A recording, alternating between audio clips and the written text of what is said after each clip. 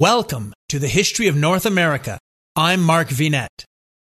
Let's pause our series chronology and backtrack to elaborate, with a special guest, on a topic briefly mentioned in one of our earliest episodes. We search for the first non-Indigenous explorers to reach North America as we examine the many pre-Columbian transoceanic contact theories. Join me as we navigate the murky waters of fringe science and literature, pseudo-archaeology, fanciful tales, legends, myths, folklore, and pseudo-history. Pre-Columbian transoceanic contact theories speculate about possible visits to or interactions with North America, the indigenous peoples of the continent, or both, by people from other non-American continents at a time prior to Christopher Columbus's first voyage to the Caribbean in 1492. In this episode, we examine claims that most mainstream scholars and scientists view with skepticism, or claim to have disproven or debunked. Okay, let's get to it. Researchers have argued that the Olmec civilization, discussed in episode 8 of this series, came into existence with the help of Chinese refugees, particularly at the end of the Shang dynasty around 1200 BCE. Other claims have been made for early Chinese contact with North America, including one based on 30 ancient BCE coins with a Chinese chronological cycle unearthed in British Columbia. Another states that Chinese Buddhist missionaries claim to have visited a location resembling portions of the California coast before 500 CE. And perhaps the best-known theory involves a Chinese fleet arriving in North America in 1421. Laszlo Montgomery of the China History Podcast has graciously agreed to share with us his unique views on this fascinating theory. China is a great and mighty maritime power in the early 15th century. The 7 voyages of Admiral Zheng He that took place between 1405 and 1433. 1421 was the year of the 6th voyage. Now, before we dive right in, let's put this period into some historical perspective, at least with what was going on in the West. The time period we're looking at today covers part of the 28 years of Zheng He's 7 voyages from 1405 to 1433. This was the time of the House of Lancaster, of the Henrys 4, 5, and 6.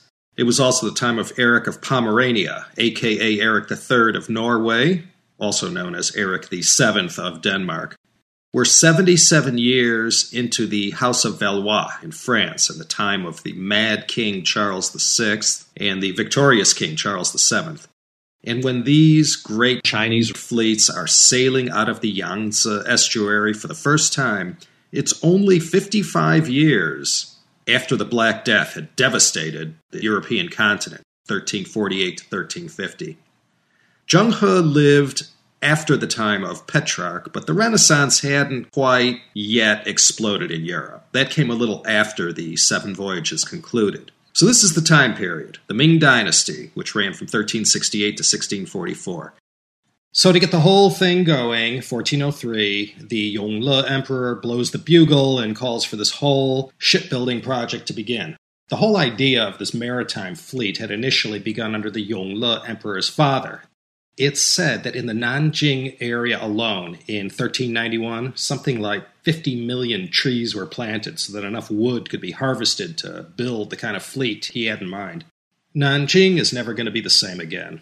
After he becomes emperor, the Yongle Emperor plans this whole elaborate, comprehensive tributary system. He figures he'll send these ships out into the world, let everyone see them with their own eyes, see how much greater and more powerful China is compared to them. And then he'd get them to pay tribute, and at the same time, trade will explode with all these states, kingdoms, and sultanates, and everything will be great, and China will have carved out their sphere of influence in all the important parts of the world. At this time, in the early 15th century, China had been master of the seas for already half a millennium. The great naval tradition that began in earnest during the Southern Song dynasty, 1132 to 1279, was now carried to its zenith under the Ming Emperor Yongle. China as a great and mighty maritime power didn't suddenly start in the early Ming Dynasty. 1405, Ma He, now renamed Zheng He the year previous, was 34 years old when the first of the 7 voyages began. Hi, everyone. If you've been injured in an accident that was not your fault, listen up. We have legal professionals standing by to answer your questions for free. Call now and find out if you have a case and how much it's potentially worth. Call 800-218-6010. I'm here with spokesman John Wolf. So, John, tell everyone listening who should call right now. Well, Maria, first off, thank you for having me here. It's always nice to answer the listeners' questions. Now, as far as who should call in, anyone who's been injured in an accident and think you deserve compensation, give us a call right now. 800-218-6010. You'll find out if you have a case and how much it's potentially worth. Thanks, John. You heard it, folks. Take advantage of this opportunity and call now. 800-218-6010. Advertisement sponsored by Legal Help Center. May not be available in all states. 1421 was the year of the 6th voyage. In Gavin Menzies' book, 1421, the year China discovered America, and we'll look at his version of events that happened between the 6th and 7th voyages. He makes some rather provocative claims about what happened during the last 2 voyages. In 1421, early 15th century, late Middle Ages to pre-European Renaissance, China is a great and mighty maritime power. At this time, in the early 15th century, China had been master of the seas for already half a millennium. In Gavin Menzies' book, 1421, the year China discovered America, the evidence presented is very, very compelling. And besides all that, the story of the whole period is also presented in a fine way, I must add. 1421 came out in 2002, and Gavin Menzies followed up in 2008 with 1434.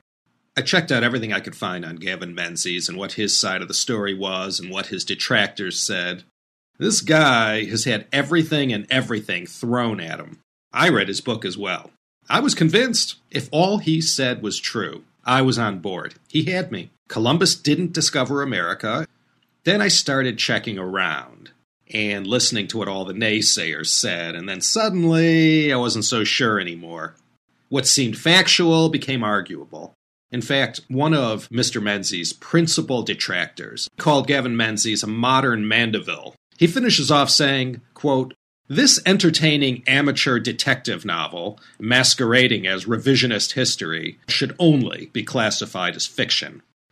There's quite a cacophony out there pointing fingers at this inaccuracy and that supposition and the authenticity of these maps or Mr. Menzies' interpretation of these maps and what certain things meant. And there's multiple cracks in the foundation that Gavin Menzies rests his case. You know, revisionism is such a dirty word in so many cultures and civilizations. But you know how it is. History is always written by the victors, or at least it used to be. In 1480, when Confucius burned all traces of Zheng He's logbooks, records, and maps, they destroyed the hope that later generations might know the truth about what happened. In doing this, they may have not only denied Zheng He his rightful place in history, but also denied China an additional boost to their overall world stature. That's the most frustrating thing about this whole story. There are all these signs that Zheng He's voyages were bigger than we know. But despite all the claims of where he went and what he did, at the end of the day, these records have not surfaced and perhaps never will. Gavin Menzies or no Gavin Menzies, the Chinese in Zheng He's day certainly had the wherewithal to discover the remaining parts of the world that had been unseen by visitors from far away. Whether they did or not remains debatable, but even hampered by not knowing how to calculate longitude, the Chinese could have done everything Menzies claims. There's just no hardcore, undeniable evidence that they did so. After something becomes the accepted version based on the combined research of an army of historians, anthropologists, scientists, and archaeologists all over the world, people take it seriously when out of nowhere something of this magnitude, like Gavin Menzies writes about, comes to the fore. If what this book purports to say is all true, That is a game changer in all respects as far as how we look at those years of exploration in the latter half of the 15th century and into the 16th. And rather than celebrating Columbus as the discoverer of the New World and declaring holidays in his honor, we should be celebrating Zheng He instead.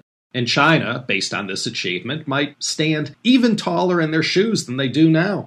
If Columbus, Magellan, and Da Gama were standing on the shoulders of giants, then everyone ought to know about this. To come out and say Columbus discovered America based on maps that were written by Zheng He's mapmakers long before 1492, well, that's quite a claim.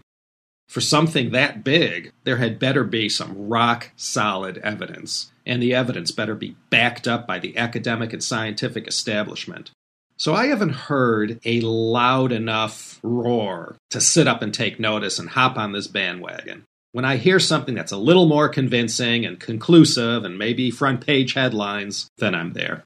I just don't see any groundswell whatsoever saying anything different than the established order of things, and that is, Zheng He's fleet never sailed past the Cape of Good Hope. It ended there, or at least on the East African coast. Nonetheless, it's a great story that shall remain a mystery, wrapped up in a riddle, inside an enigma. Join me again next time as we continue our search for the first non-Indigenous explorers to reach North America in this special Backtrack miniseries. Check out the YouTube version of this episode, which has accompanying visuals. I'm Mark Vinette, and I hope you enjoyed this episode.